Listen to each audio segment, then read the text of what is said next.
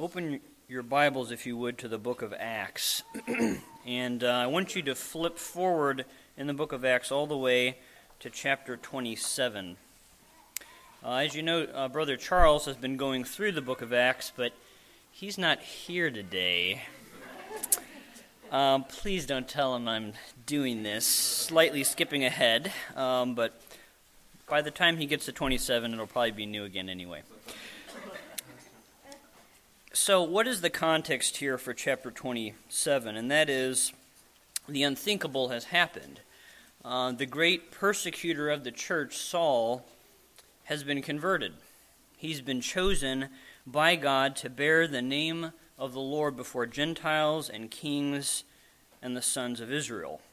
And on 3 missionary journeys, this man who once was breathing out threats and murder against the church is now proclaiming that Jesus is the Son of God. He is proclaiming the resurrection of Christ. This Pharisee of Pharisees is now proclaiming forgiveness of sins by faith apart from the law, which is incredible. He is reasoning in the synagogues. He's devoting himself to the Word of God. He's testifying that Jesus is the Christ. He's persuading men about the kingdom of God. He's declaring the whole purpose of God. He's preaching repentance. And as he is doing so, he's encountering profound tribulation in the form of recurrent plots by Jews to murder him. At one point, he's near death from stoning. And of course, he is repeatedly imprisoned. The Holy Spirit solemnly testifies to me in every city, he writes, saying that bonds and afflictions await me. Well, after his 3rd missionary journey, he returns to Jerusalem, and while he's in the temple, a mob rises against him and tries to kill him. But for the time being, he's rescued by being taken into Roman custody. Paul is then taken before the Jewish council, of which he was previously a member. This was the same council that had stoned Stephen. It was the same council that had crucified Jesus Christ. And Paul tells the council that he's on trial for the hope and resurrection of the dead. Well, this leads to a riot among the Jews, and he's taken back then to the Roman governor's castle. Well, that same night, the Lord stands at Paul's side and says to him, "As you have solemnly witnessed to my cause at Jerusalem, so you must witness in Rome also." So Paul knows that he's going to Rome. There's no question of it because God has told him that this is so.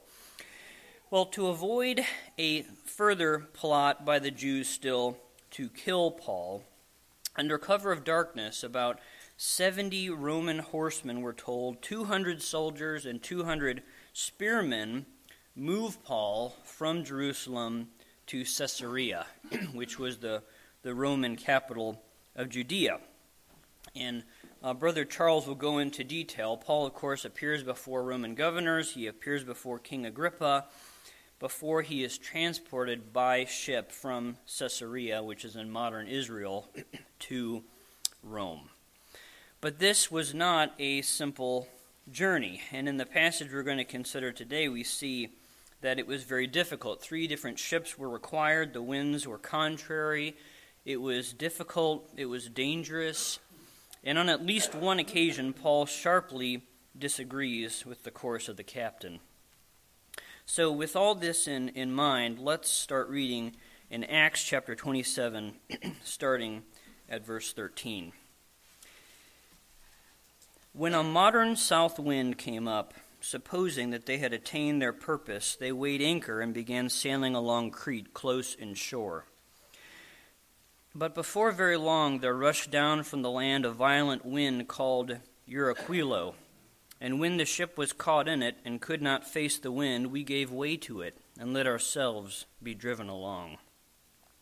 Running under the shelter of a small island called Clauda, we were scarcely able to get the ship's boat under control. After they had hoisted it up, they used supporting cables in undergirding the ship, and fearing that they might run aground on the shallows of Syrtis, they let down the sea anchor, and in this way let themselves be driven along. The next day, as we were being violently storm-tossed, they began to jettison the cargo. And on the third day, they threw the ship's tackle overboard with their own hands. Since neither sun nor stars appeared for many days, and no small storm was assailing us, from then on, all hope of our being saved was gradually abandoned. When they had gone a long time without food, Paul stood up in their midst and said, "Men, you ought to have followed my advice and not to have set sail from Crete and incurred this damage and loss. Yet now I urge you to keep up your courage, for there will be no loss of life among you, but only of the ship. For this very night an angel of the God to whom I belong and whom I serve stood before me, saying, 'Do not be afraid, Paul. You must stand before Caesar, and behold, God has granted you all those who are sailing with you. Therefore, keep up your courage, men, for I believe God that it will turn out exactly as I have been told. But we must run aground on a certain island.' And when the 14th night came, as we were being driven along in the Adriatic Sea, about midnight the sailors began to surmise that they were approaching some land. They took some soundings and found it to be 20 fathoms, and a little further they took another sounding and found it to be 15 fathoms. Fearing that we might run aground somewhere on the rocks, they cast 4 anchors from the stern, and literally they were praying for it to become day. But as the sailors were trying to escape from the ship and had let down the ship's boat into the sea on the pretense of intending to lay out anchors from the bow, Paul said to the centurion and to the soldiers, 'Unless these men remain in the ship, you yourselves cannot be saved.' Then the soldiers cut away the ropes of the ship's boat, and it fell away. Until the day was about to dawn, Paul was encouraging them all to take some food, saying, 'Today is the 14th day that you have been constantly watching and going without eating, having taken nothing. Therefore I encourage you to take some food. For this is for your preservation, for not a hair from the head of any of you will perish.' Having said this, he took bread and gave thanks to God in the presence of all, and broke it and began to eat. All of them were encouraged, and they themselves also took food. All of us in the ship were 276 persons. When they had eaten enough, they began to lighten the ship by throwing out the wheat into the sea. When day came, they could not recognize the land, but they did observe a bay with a beach, and they resolved to drive the ship into it if they could. And casting off the anchors, they left them in the sea, while at the same time they were loosening the ropes of the rudders and hoisting the foresail to the wind. They were heading for the beach. But striking a reef where 2 seas meet, they ran the vessel aground, and the prow struck fast and remained immovable. But the stern began to be broken up by the force of the waves. The soldiers' plan was to kill the prisoners, so that none of them would swim away and escape. But the centurion, wanting to bring Paul safely through, kept them from their intention, and commanded that those who could swim should jump overboard first and get to land, and the rest should follow, some on planks and others on various things from the ship. And so it happened that they all were brought safely to land. Well, I think it's fair to say that this is at least one of the most thrilling adventures recorded in Scripture for us, and I think this is so not just on the level of the raw excitement of the immediate events in this shipwreck, but because of the deeper spiritual implications for us today. We have this great storm, and Paul is caught in it, and there's nothing left for these men to do but to give way to it, to let themselves be driven along. And this passage says that they were violently storm-tossed. The darkness must have been terrifying. Neither sun nor stars appeared for many days. The fear must have been unthinkable. Grown men straining to see land, unable to eat for 14 days. Under the pretense of lowering some anchors, sailors are trying to abandon the ship, but they're prevented from doing so by soldiers. They're throwing food overboard to lighten the load. This was a tremendous travesty being played out. These men are in a great storm, and Paul says, all hope of our being saved was gradually abandoned.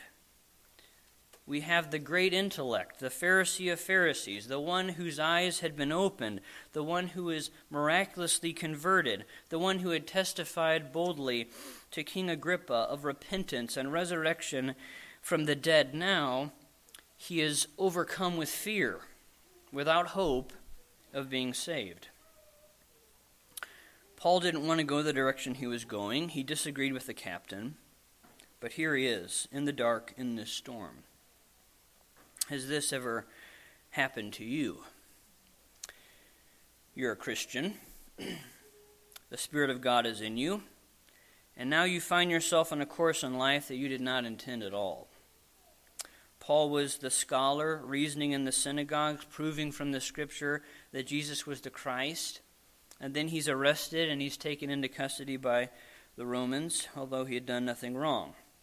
And as I read this text, I cannot help but ask myself, is this storm in the life of Paul really necessary? Hasn't he gone through enough already? What is the point of this?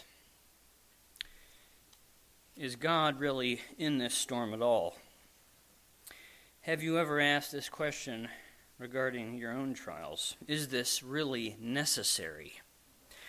Why can't I have a different job? Why do I have these ongoing problems with my house? Why do I have one financial difficulty after another? Why do I have rebellious children? Why can't I have a child of my own? Why do I have this physical illness? Is this necessary? I mean, we all have bad days. We all have the days that we just have to press through by the grace of God. But what about the trial that is the steady drip, drip, drip? The trial that goes on for months and years and decades. Verse 20 here says that no small storm was assailing the boat and the men on board, and Paul himself were assailed by it. Paul is lost in the darkness of the storm. He's unable to see the shore, but more importantly, he is unable to see hope. He had been tossed in the sea for many days, and now this trial is swallowing him up. All hope of our being saved was gradually abandoned. You see, for the Christian, I think the frequent danger in the midst of the trial is not so much the catastrophic and sudden turning away from God as it is gradually abandoning hope. In Acts chapter 20, we have the words of Paul recorded where he said, I do not consider my life of any account as dear to myself, so that I may finish my course in the ministry which I received from the Lord. But now we see here the very same Paul, afraid and abandoning hope. And then, as we find so many places in Scripture, the kindness and the grace of God appear. As you look at verse 21, when they had gone a long time without food, then Paul stood up in the midst and said, Men, you ought to have followed my advice, and not to have set sail from Crete and incurred this damage and loss. Yet now I urge you to keep up your courage, for there will be no loss of life among you, but only of the ship. For this very night an angel of the God to whom I belong and whom I serve stood before me, saying, Paul, or do not be afraid, Paul, you must stand before Caesar, and behold, God has granted you all those who are sailing with you. The very same Lord that had appeared to Paul on the road to Damascus, the very same Lord that had stood by his side 2 years earlier and assured him that he would go to Rome, is the very same Lord who sends an angel to comfort him and to reassure him. Do not be afraid, Paul. God has granted you all those who are sailing with you. It's as if God is saying to Paul, I'm going to prove to you just how valuable to me you are by not only sparing your life in the midst of the storm, but I'm going to spare the life of everyone on board. Not a hair from the head of any of you will perish. So the first point I would make from this passage, and I think many could be made, but one is that hopelessness cannot survive the presence of God. All we need to weather the storm is the presence of God. Unless we're talking about some type of personal discipline by the Lord in our life and a need for repentance from sin, which is not the context here, I would say that you likely do not need any circumstance outside of yourself to change in the midst of the storm. You need the reality of the presence of God. So how does courage come in the midst of the storm? How does hope come from hopelessness? Well, the answer is divine revelation. We need something outside of ourselves. We need God to speak and say to us, do not be afraid. As Mason pointed out in Psalm 107 a couple weeks ago, this wonderful verse there, verse 16 of Psalm 107 says, he has shattered gates of bronze and cut bars of iron asunder. God says to Paul, do not be afraid, and the very same God speaks today to us in his word. Have you heard God speak? What has he said to you? Do not fear, for I am with you. Do not anxiously look about you, for I am your God. I will strengthen you. Surely I will help you.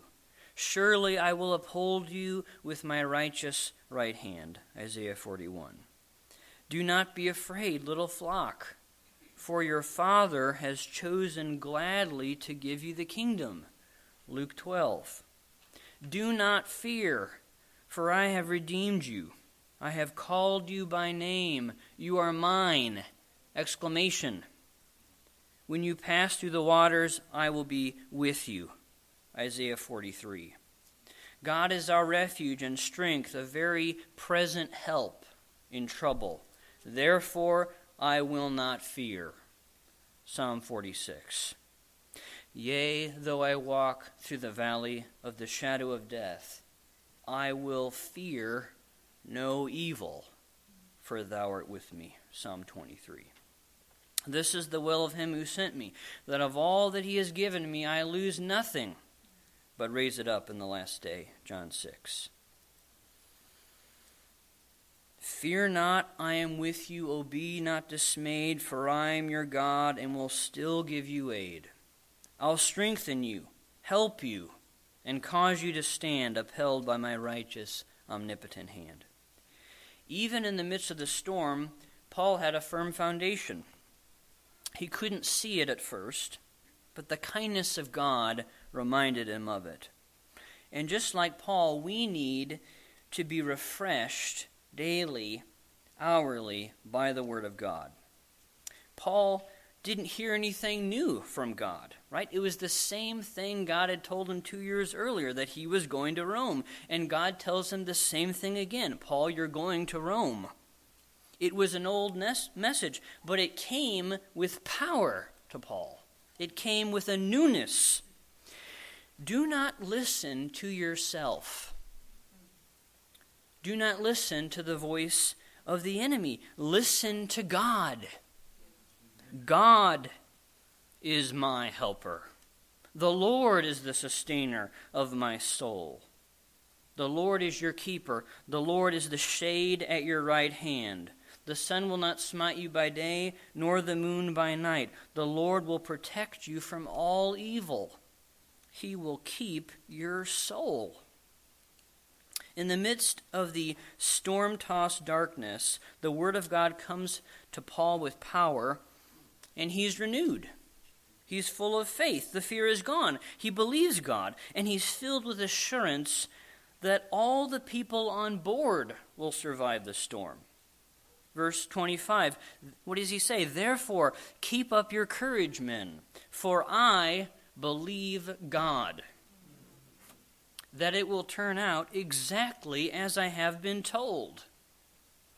Can you say in your heart, I believe God, that it will turn out exactly as I have been told? Do we believe the God who says everything will turn out right in the end?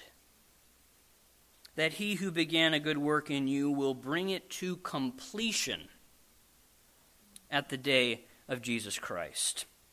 He will confirm you to the end, blameless in the day of our Lord Jesus Christ. God is faithful, through whom you are called into fellowship with his Son, Jesus Christ, our Lord. 1 Corinthians 1. What else can we see in this passage? We see the powerful presence of God that dissolves hopelessness and brings an assurance, and we also see the very real power of encouragement. Do not underestimate your ability to encourage a brother or sister. Paul found great and apparently sudden help from God in the midst of this trial. What did he do? He immediately went about encouraging those on board the ship. Verse 22, yet now I urge you to keep up your courage, for there will be no loss of life among you. Is this not the word of God to the church today? I urge you to keep up your courage, for there will be no loss of life among you. Let's look at verse 33 regarding this encouragement.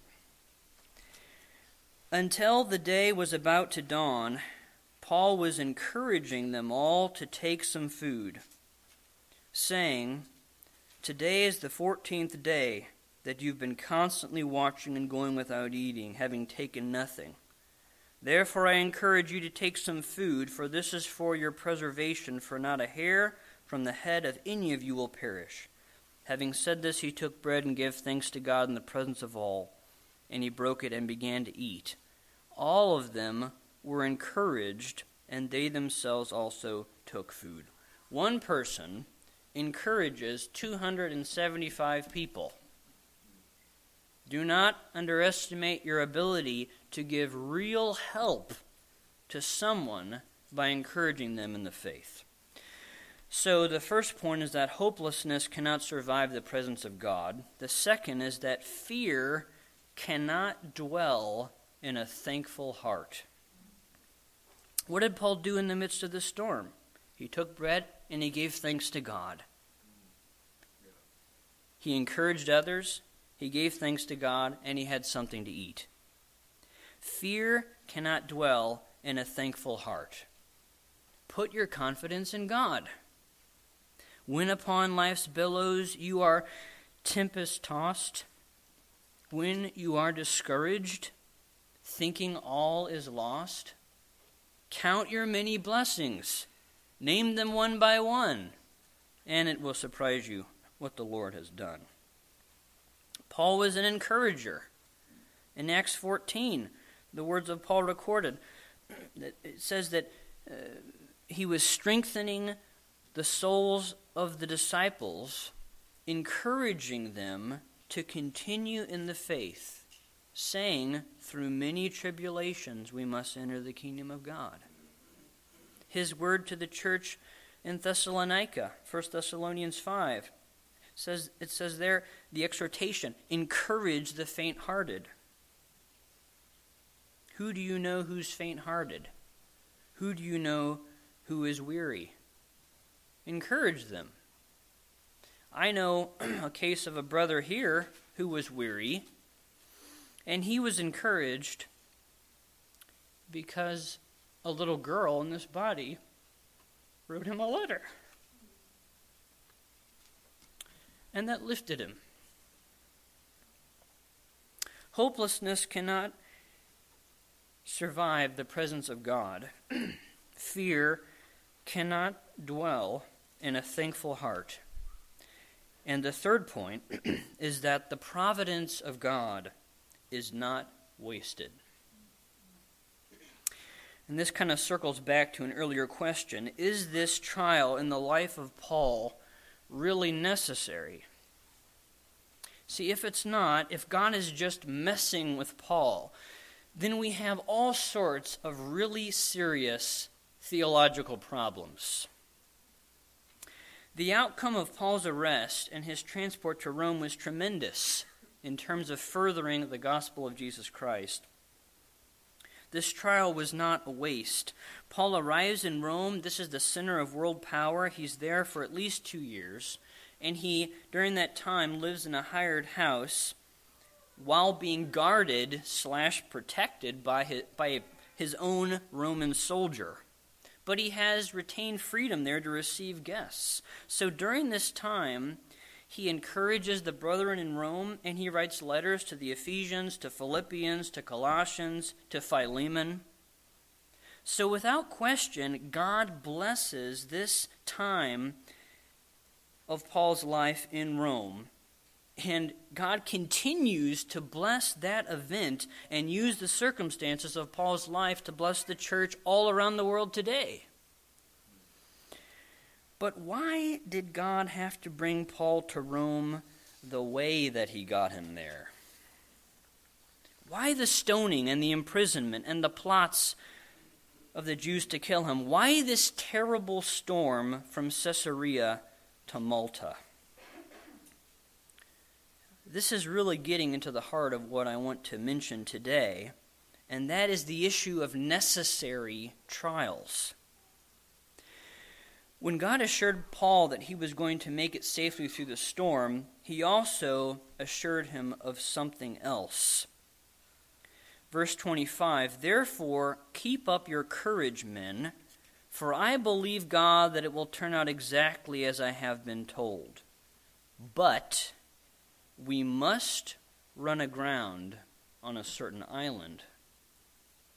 We are told that it was necessary that the ship actually wreck. We must run aground. God is sovereign. He's in control of all things. We don't understand all these events. But what does Scripture as a whole testify to us again and again regarding the necessity of trials in the Christian life? James 1, "Consider it all joy, my brethren, when you encounter various trials, knowing that the testing of your faith produces endurance. And let endurance have its perfect result, so that you may be perfect and complete, lacking nothing." Trials are necessary for our sanctification. 1 Peter 1, "In this you greatly rejoice, even though now for a little while, if necessary, you have been distressed by various trials, so that the proof of your faith, being more precious than gold which is perishable, even though tested by fire, may be found to result in praise and glory and honor at the revelation of Jesus Christ." He talks about the necessity of the trial, revealing true faith, the proof of faith. Trials reveal who we really are. And that is scary. 1 Peter 4, "Beloved, do not be surprised at the fiery ordeal among you, which comes upon you for your testing, as though some strange thing were happening to you. But to the degree that you share the sufferings of Christ, keep on rejoicing." Trials are the means by which we are conformed to the image of Jesus Christ. Again, 1 Peter 4, "Therefore, those also who suffer according to the will of God shall entrust their souls to a faithful Creator in doing what is right." trials reveal the faithfulness of God. Suffering in the Christian life is necessary. God uses our sufferings to perfect us, to refine us, to prove our faith. God has ordained suffering in our life in order to turn us into Jesus Christ, if you will, to be conformed to the image of Jesus Christ. What did Paul write while he was under house arrest in Rome to the Philippians? Do you remember? For to you it has been granted, for Christ's sake, not only to believe in him, but also to suffer for his sake, experiencing the same conflict which you saw in me, and now hear to be in me. When through the deep waters I call you to go, the rivers of sorrow shall not overflow. For I will be with you, your troubles to bless, and sanctify to you your deepest distress. When through fiery trials your pathway shall lie, my grace all sufficient shall be your supply. The flame shall not hurt you, I only design. See the intention of God. I only design your dross to consume and your gold to refine. The same God who keeps you is the same God who tries you, who refines you, who brings you into the net. Read through Psalm 66. Struggle through that. We don't like to think of the God who preserves us as being the same one who brings us into the net. But it's there in the same psalm.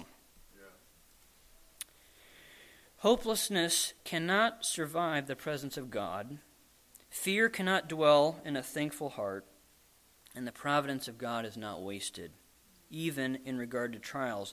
God purposes trials in the Christian life for our good and for his glory. He has plans for our lives. He sets the course of our lives. God has determined our appointed times, the boundaries of our habitation. He has fixed times and epochs by his own authority.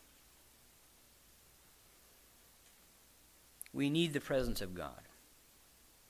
We need his Spirit to testify with our spirits and to recall to our remembrance that the Word of God is in fact true. For I believe, God, that it will turn out exactly as I have been told. But we must run aground on a certain island.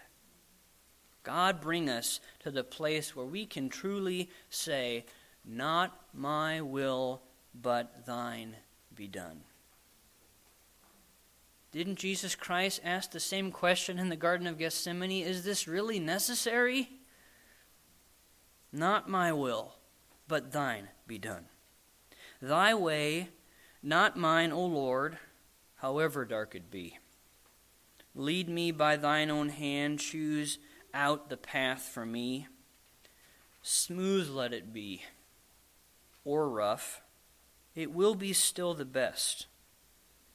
Winding or straight it leads, right onward to thy rest. Be on the alert.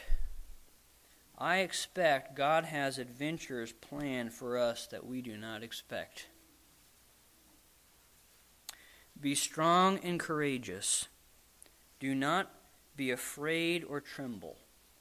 For the Lord your God is the one who goes with you. He will not fail you or forsake you. Whoever believes in him will not be disappointed.